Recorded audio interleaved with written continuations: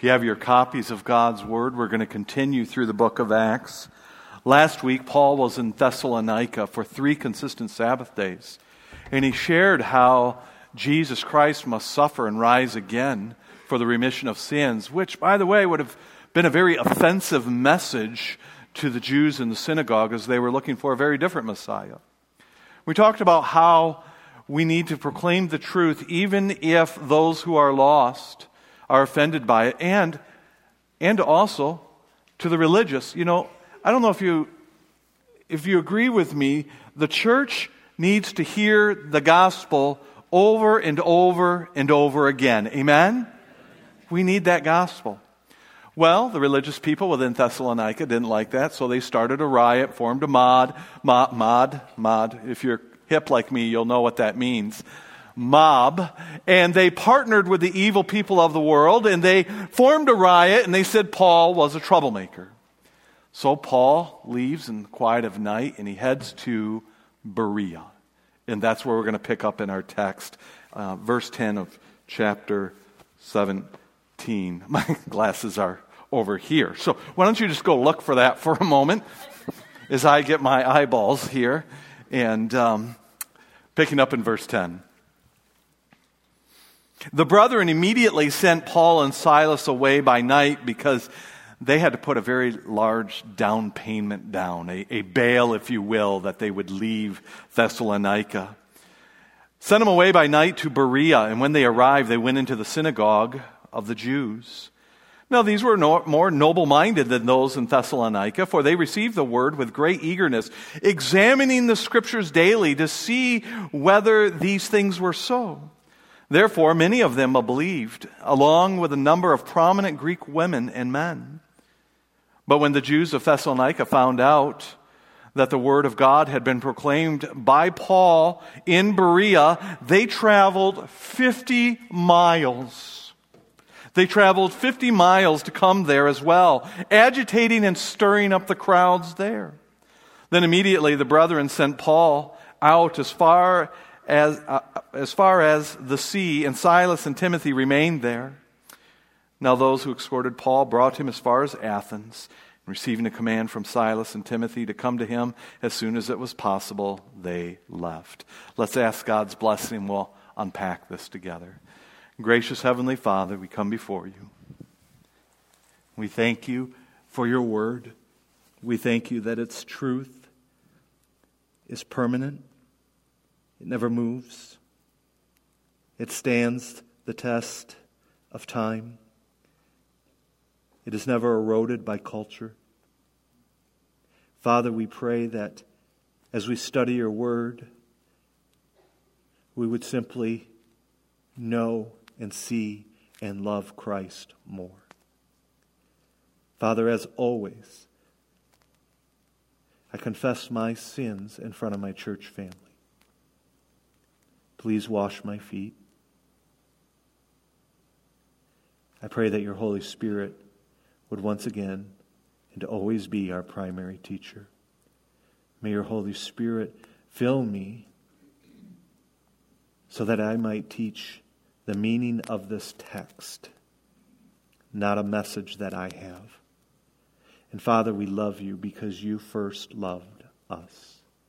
And so I pray these things and I ask them in your Son's precious name.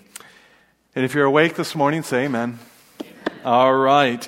We live in a day and age where changing our minds is simply, it's not allowed.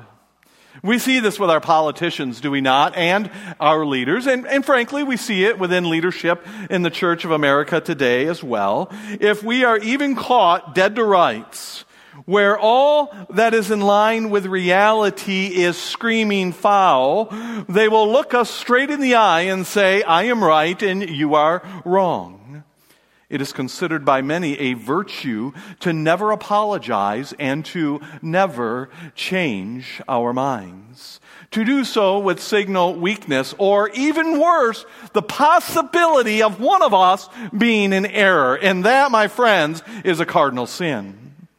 This mindset, by the way, has also found its way into each and every one of our psyches, including mine. And unfortunately, it has also found its way within the church, into our approach to God's Word.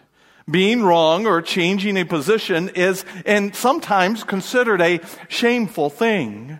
Even if changing our mind or changing our position is more in line with the Word of God.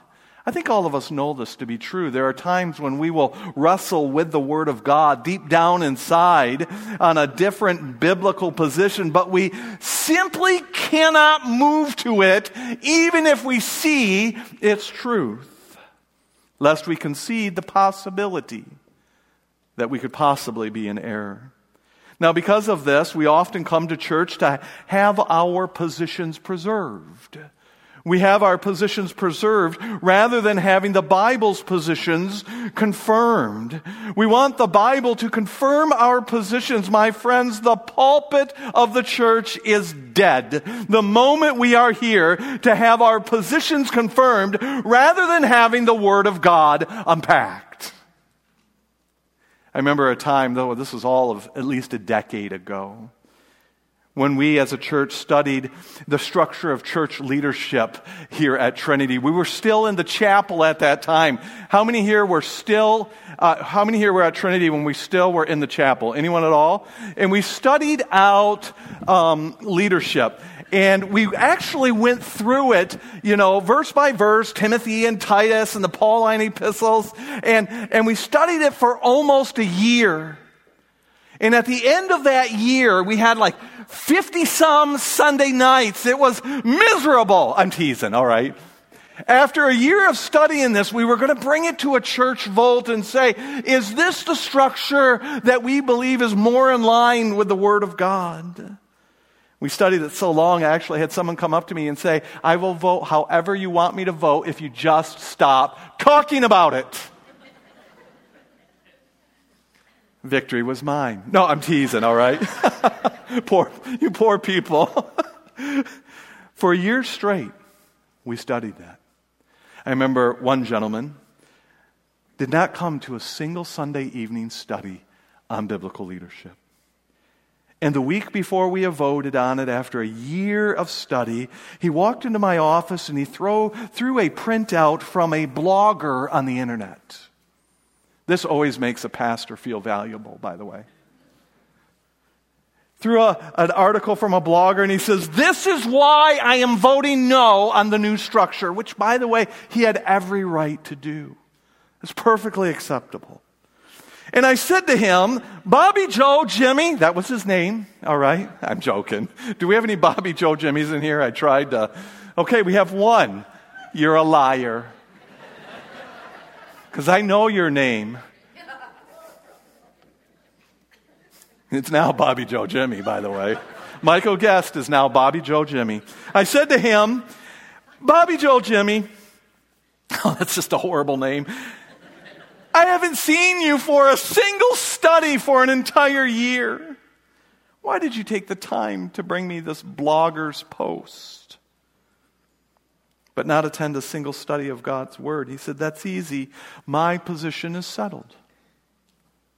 If it is good enough for my Father, it is, finish this church, if it's good enough for my Father, it is good enough for, I want you to hear this. My friends, accepting the teaching of God's Word without discernment is not a Christian virtue.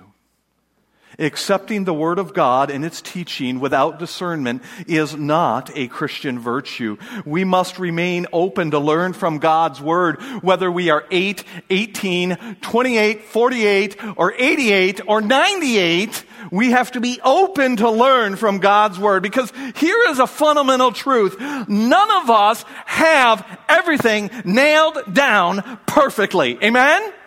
Does anyone want to hear say, I think I got it all? I've nailed it. If you have any questions, just come, observe my life, take some notes, and they could correct the Koine Greek. Of course not.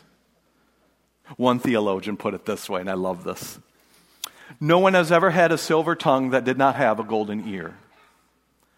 No one has had a silver tongue that has not had a golden ear.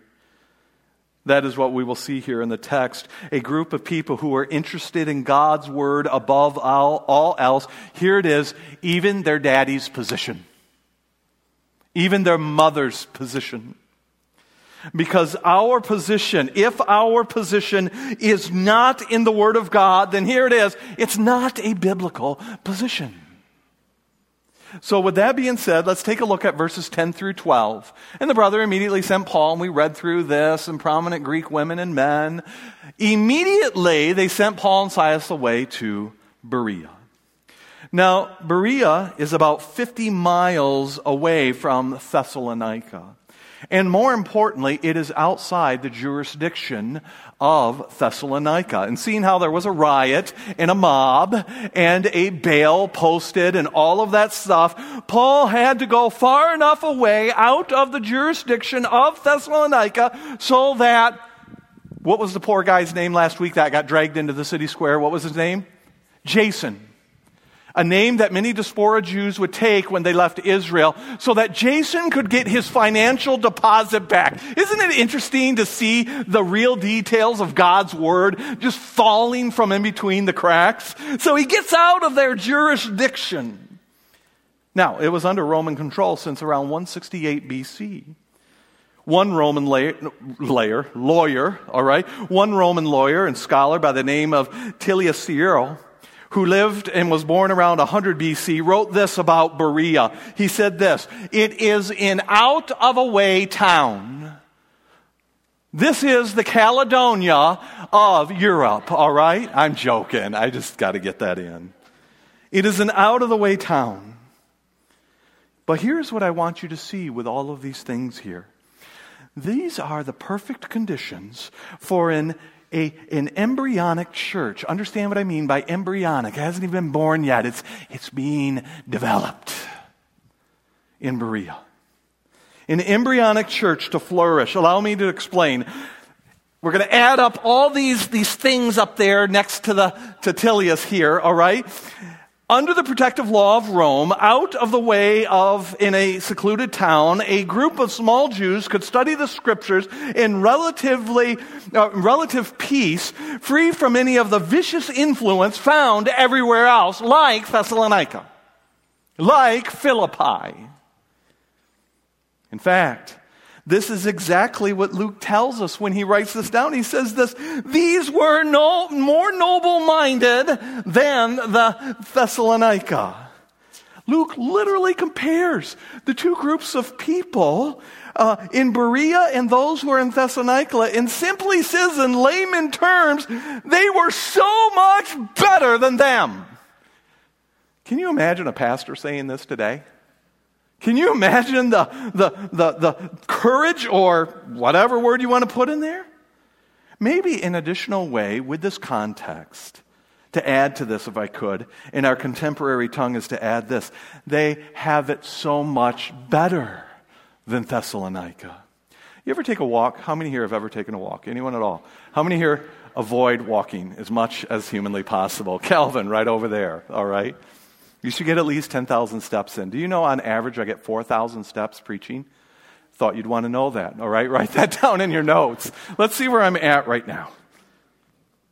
Let's do some over-under, all right? Oh, no, I'm just teasing. 3,800, all right.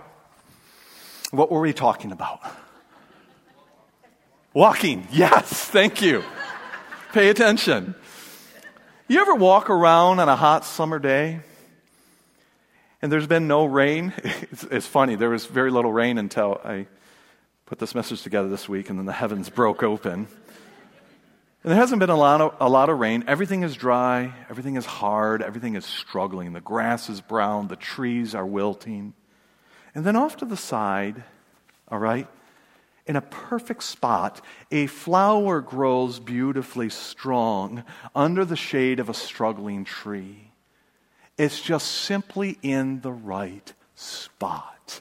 Even though everything else is struggling, this flower is flourishing. C.H. Linsky paints this beautiful picture here when he says this: in this somewhat secluded, out-of-the-way town, a fair and lovely congregation grows up, a tender rose in a quiet, fair corner of an otherwise barren garden. That's the embryonic church in Berea. So let's take a look at what made them this way. Now, it starts out by saying this: these people were more noble-minded. Now, the word noble-minded here means they gave Paul a fair hearing. They gave Paul a fair hearing. Let me say it another way. They weren't absent for a year and then brought him a blogger's post. They were more generous and open to learning from the Scriptures. There's been times where I've sat down with people and they say, if this happens, I'm out of here. And I say, well, have you studied God's Word to examine? And they'll literally say, I don't have to and I don't want to. They were more generous and open to learning from the Scriptures. They gave a fair hearing.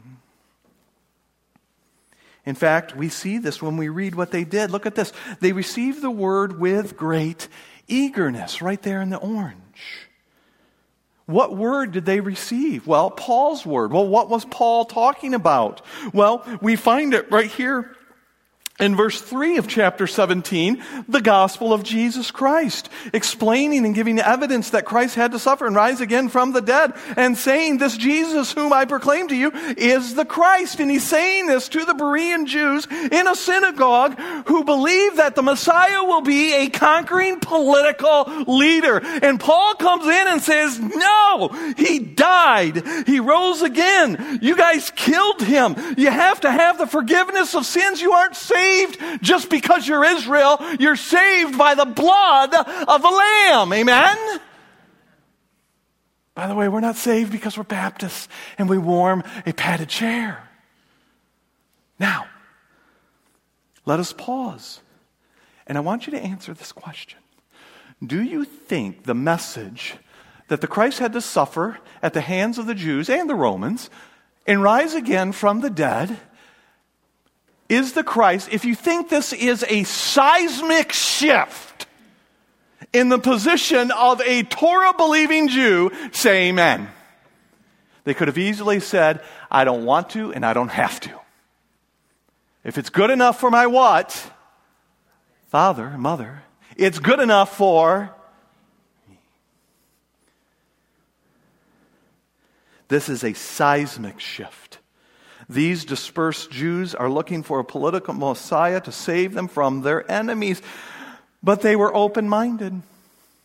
They were willing to listen. They gave a fair hearing. They were aware that learning from the Scriptures, and in this case, the Old Testament Scriptures, in our case, the Old and New Testament 66 canonical closed books of the Bible, they realized that that learning from the Bible never stops. In fact, the moment you stop learning from the Bible, your walk with Christ will become stale. I mean, just look at it. It just spills all over the page. Look what they did here. They examined the Scriptures daily to see whether these things were so. They took what Paul said about a suffering, dying, resurrected Jesus and put it up against the Old Testament to see if what Paul said was true. They would have put it next to Psalms 22 that described the suffering of Christ on the cross long before he ever suffered on the cross. They would have looked at Isaiah and the suffering servant. The serpent lifted up in the wilderness would have exploded in their minds. Jonah and the whale, one door through faith to be saved from destruction, would have blown up in their mind. Oh, and Abraham and Isaac and that ram in the thicket all of a sudden makes sense. And look at the word daily.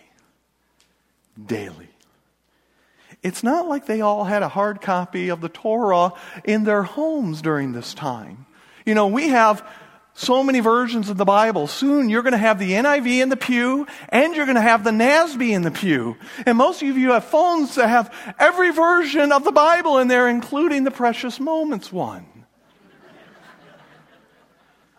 They don't have that. They don't have copies of the Old Testament. They, Daddy, read from us Isaiah again, like that ever happens, right? Again, Daddy, again. That never happens. They went to the synagogue. They dialogued. They studied it daily. My point here is this: it was not superficial.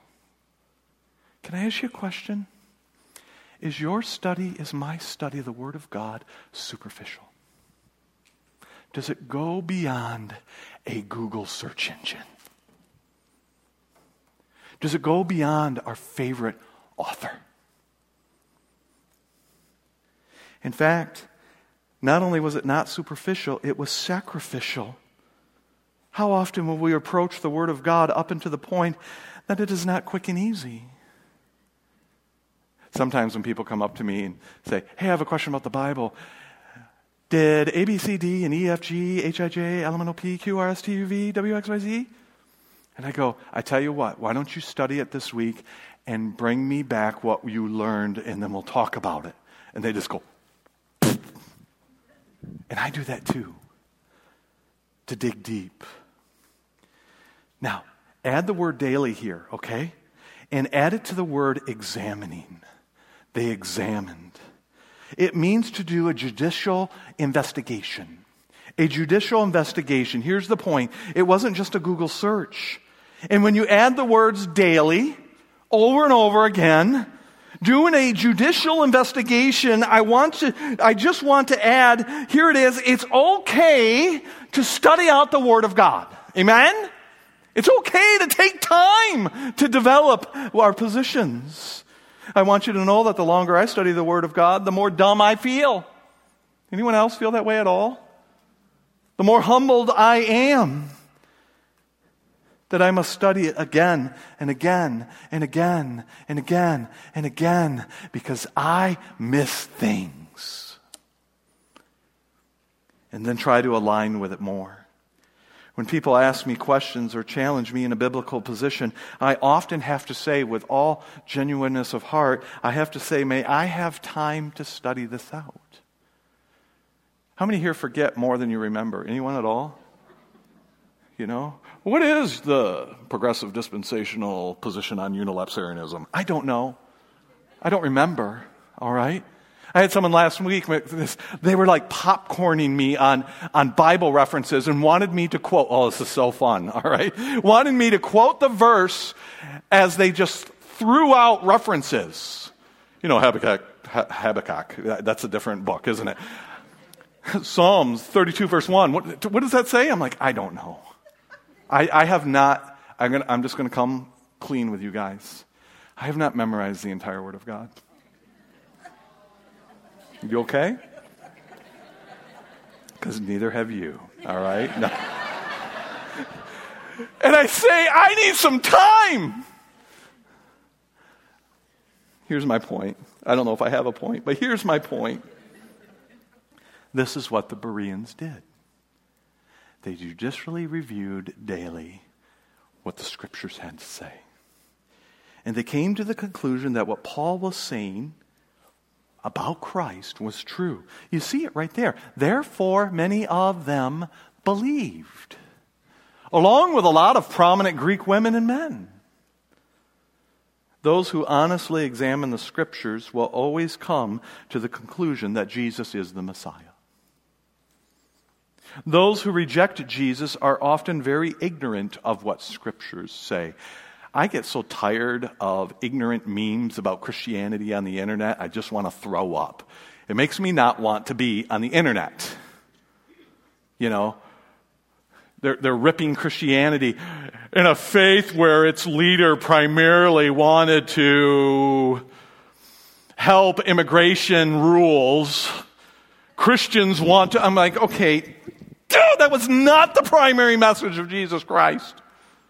Of course we should love people. We should help the poor and the needy and the downtrodden and all of that stuff. But above all else, the message of our Lord was repent and believe. Amen? That's the message.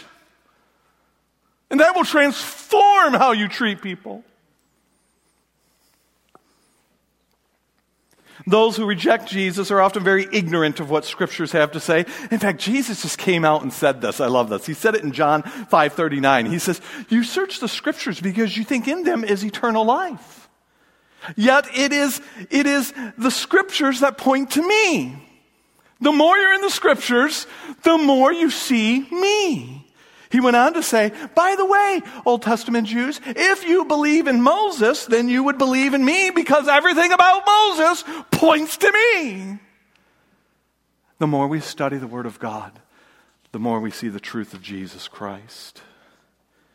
Now, my friends, there is no other outcome from Scripture other than that Jesus is God in the flesh who died for us so that we might live. But our journey doesn't stop there. Our journey does not stop there. Allow me to push the character of these Bereans and what they did further. All of us are called to examine the scriptures and understand what they say and mean, not just because mommy and daddy said this is who we are. How many here, well, I get my glasses cleaned. Anyone at all have something to clean my glasses with? Glasses? You do? You don't seem prepared. Anyone else? How could you not be prepared to clean my glasses? All right, get them real good. How many here ever went to your parents and said, why do we believe this? And they just said, give me some answers. Because that's just who we are. Which is code for shutty-uppy, all right? That's what that is. Or why do we believe this when the Bible says that? That's who we are. I have no idea where we are right now.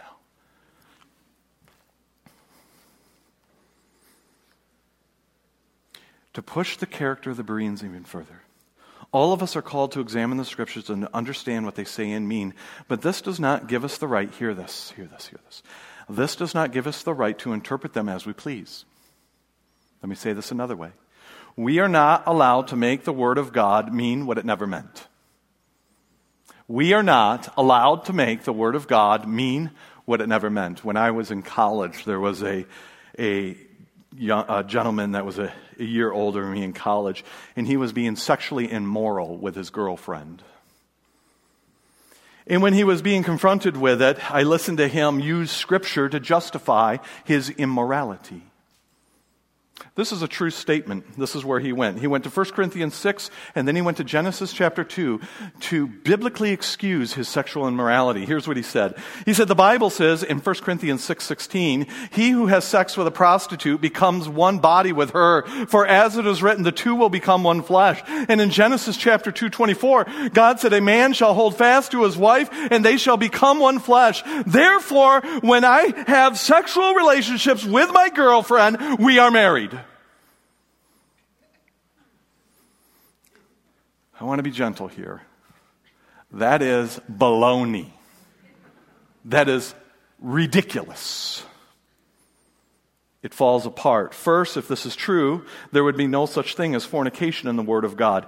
Two, this is not the full definition of what it means to be one flesh with someone. And three, what are you calling your girlfriend? Seriously. Yes, thank you. Am I the only one seeing that there? Am I the only one examining daily? Let's move forward quickly. Here's my point. We are not allowed to make the Word of God mean what it never meant. Friends, let me pause. In a world that says there is no sexual immorality, there is.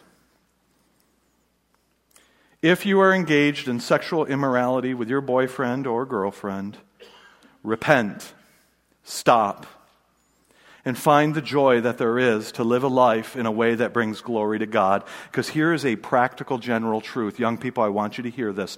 The morality you practice outside of your marriage is highly likely the morality you will bring into it. And if that man and that woman can't be faithful to God outside of marriage, what, pray tell you, is going to stop him from not being faithful to God inside of marriage? Character is character. Character is character. But the truth of the matter is that's a rather easy one. So let's push it to a place that might touch many of us here, and that's how my mom and dad always did it. There is a subtle error we must identify with in order to be a true Berean Christian. And what is that subtle error? It is the hermeneutics of tradition. The hermeneutic of tradition. If I could define that, it would be this. Our tradition determines our interpretation as much, if not more, than the text itself.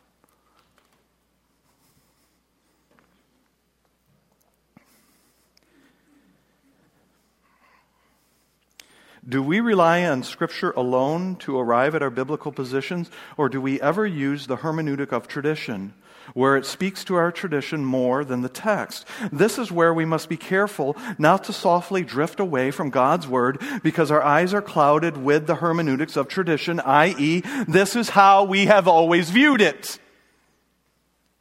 By the way, guess how the Bereans always viewed something?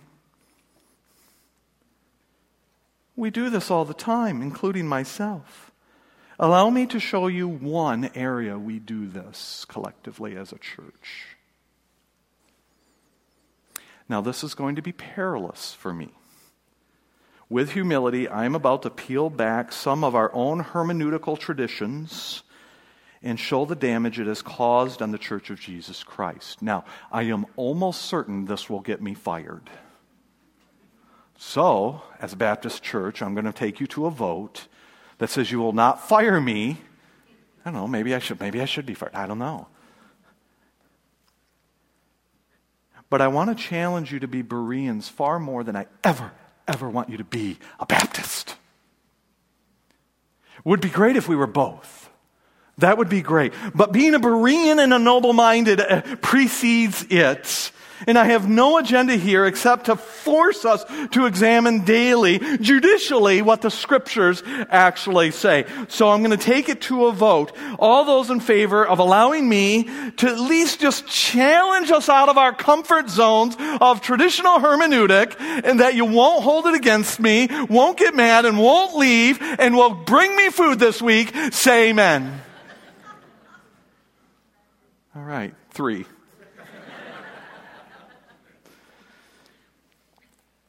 Qualifications for elders. Qualifications for elders, written in the Greek, are written in the present tense. An overseer then must be,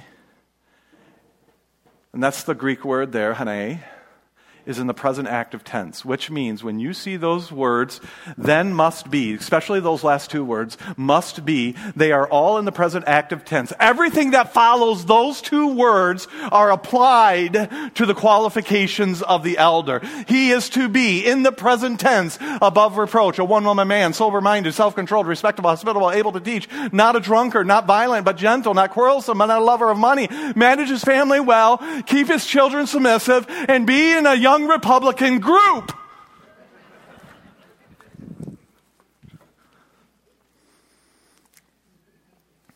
Everything that follows that present tense. You see, in the Greek there are tenses. There are 7 of them. Here they are: present imperfect, future aorist, perfect, pluperfect, and future perfect. Let's look at 2 of them just to get excited, all right? Wait, hey, would you guys study in church the 7 tenses of Greek and how they affect our hermeneutical traditional view?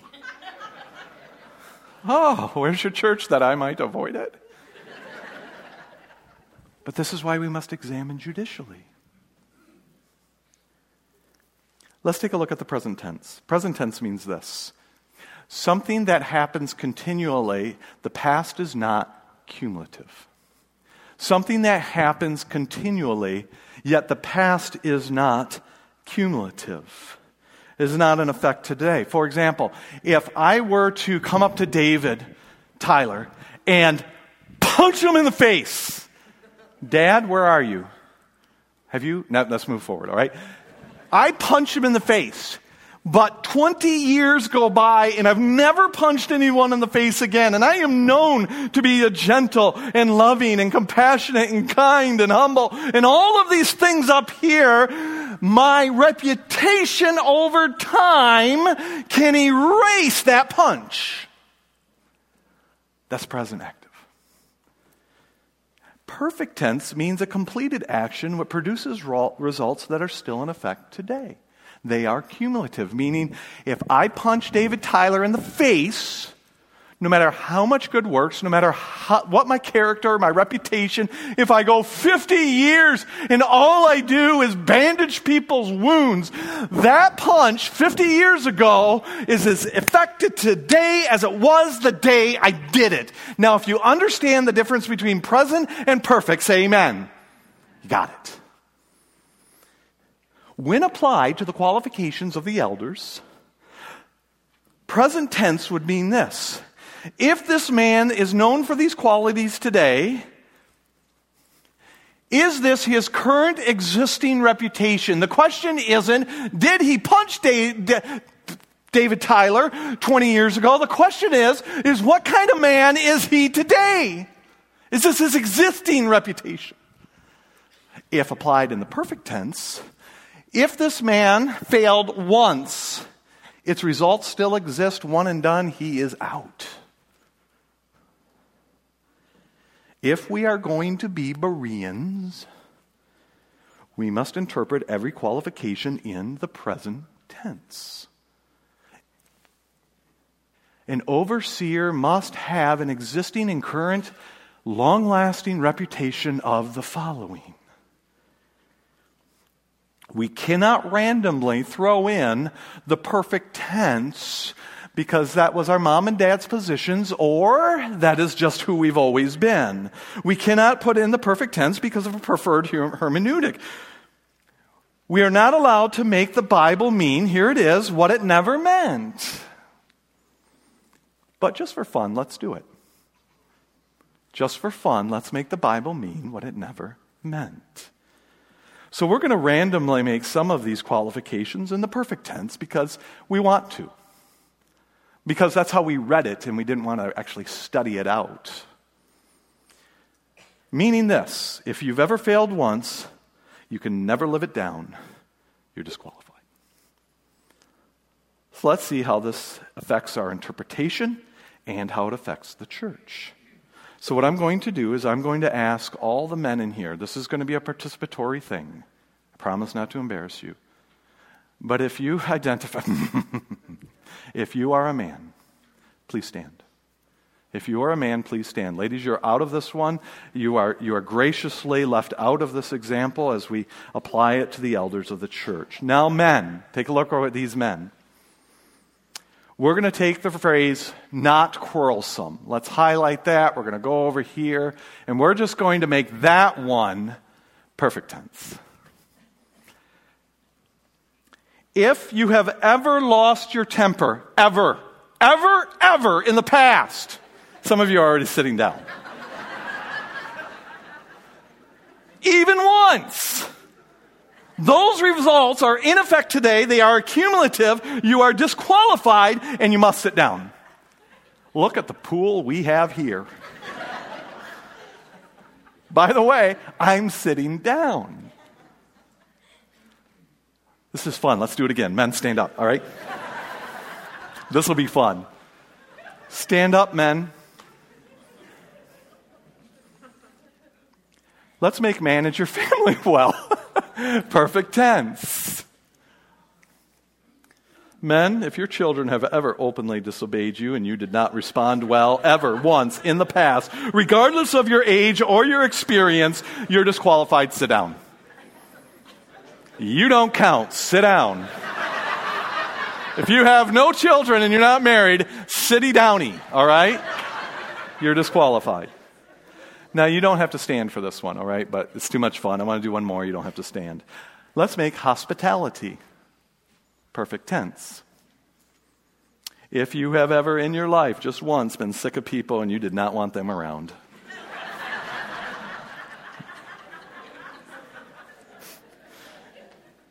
you're done.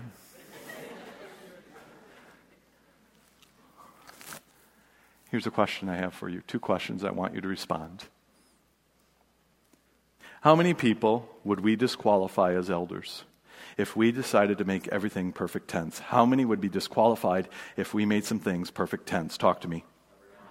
Everyone. But let's push it, shall we? How many people have we disqualified by making some of them perfect tense?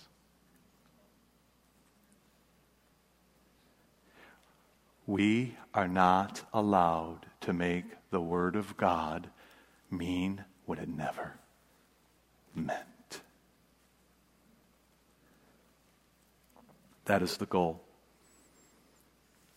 Let us be more noble-minded, open to the Word, willing to listen, willing to learn, willing to move, willing to say, I might be in error, but be ever aware that learning from the Bible never stops. We must be careful to allow God's Word to be our authority and not our hermeneutical preference, because the Bereans did that. But I want to say this, if they didn't do that, they would have never found Christ. What do we miss? Years ago, there was a young pastor who was interviewing at a church to be their pastor. One of the elders wanted to make sure the young man would toll all of their positions in the church. And he told the young man, the young pastor, you are only allowed to answer the questions with yes and no. There can be no discussion. How many here feel the spirit of the Bereans dying already? No discussion, yes or no. Because that's the world we live in, right? Black and white. Binary. The elder went through a whole list of church positions. The young pastor said yes to many. Some of them were discernible. It didn't matter. He said maybe, I don't care, doesn't matter. Some of them he said no to. The head elder got quite upset, which, by the way, ironically, in the perfect tense, meant that he was disqualified from being an elder. It's just the irony there, you know. He got quite loud, and he said with clear contempt towards the young pastor, I don't think you understand, he shouted. And then he held up a list of the positions, and he said to them, this is who we are. With humility, the young pastor slid the Bible across the table and said, that may be, sir, but this is who we are to become.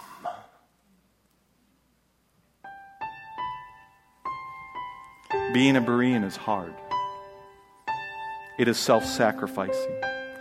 It means being willing to surrender everything to the authority of God's Word. And when we do, what we get in return is Jesus Christ and a fresh growth in our walk with Him. Only when we open to learning and growing will we live stimulating Christian lives. My friends, let us not strive to be a good Baptist church. Let us not strive to keep mom and dad happy, but rather growing Bereans. Let me say it this way. Let this church be the tender rose in a quiet and fair corner in an otherwise barren garden.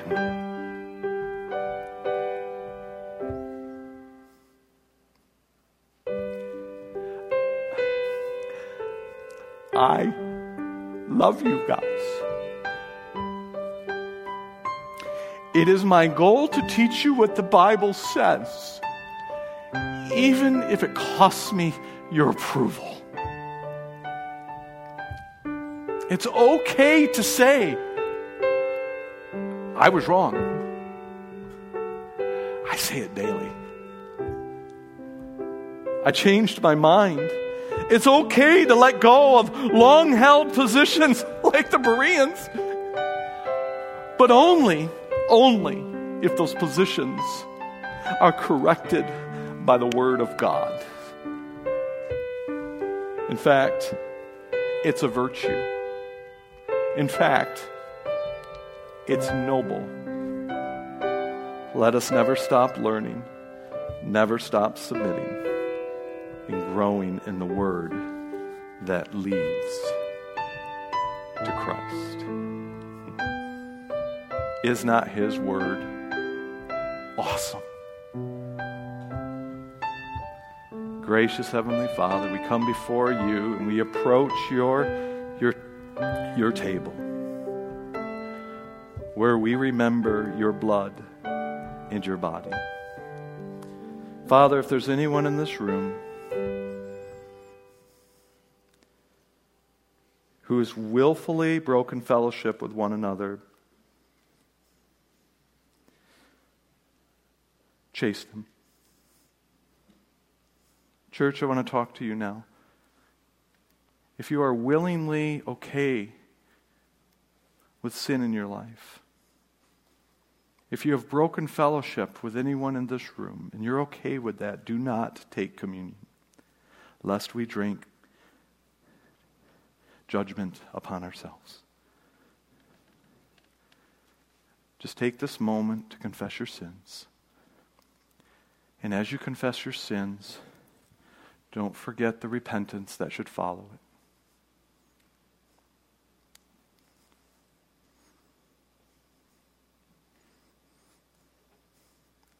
At this time, as you pray, I'm going to call the deacons up here. Gracious Heavenly Father, may our church in the Garden of Grand Rapids that is being beaten down by the heat and the drought that is the prince and power of this air, our adversary. May our church be a tender rose in an otherwise barren garden. May our love for your word be more important than our comfort. Change us, O God. May we be like you. Bless this bread and this cup. It's in Jesus' name we pray. Amen.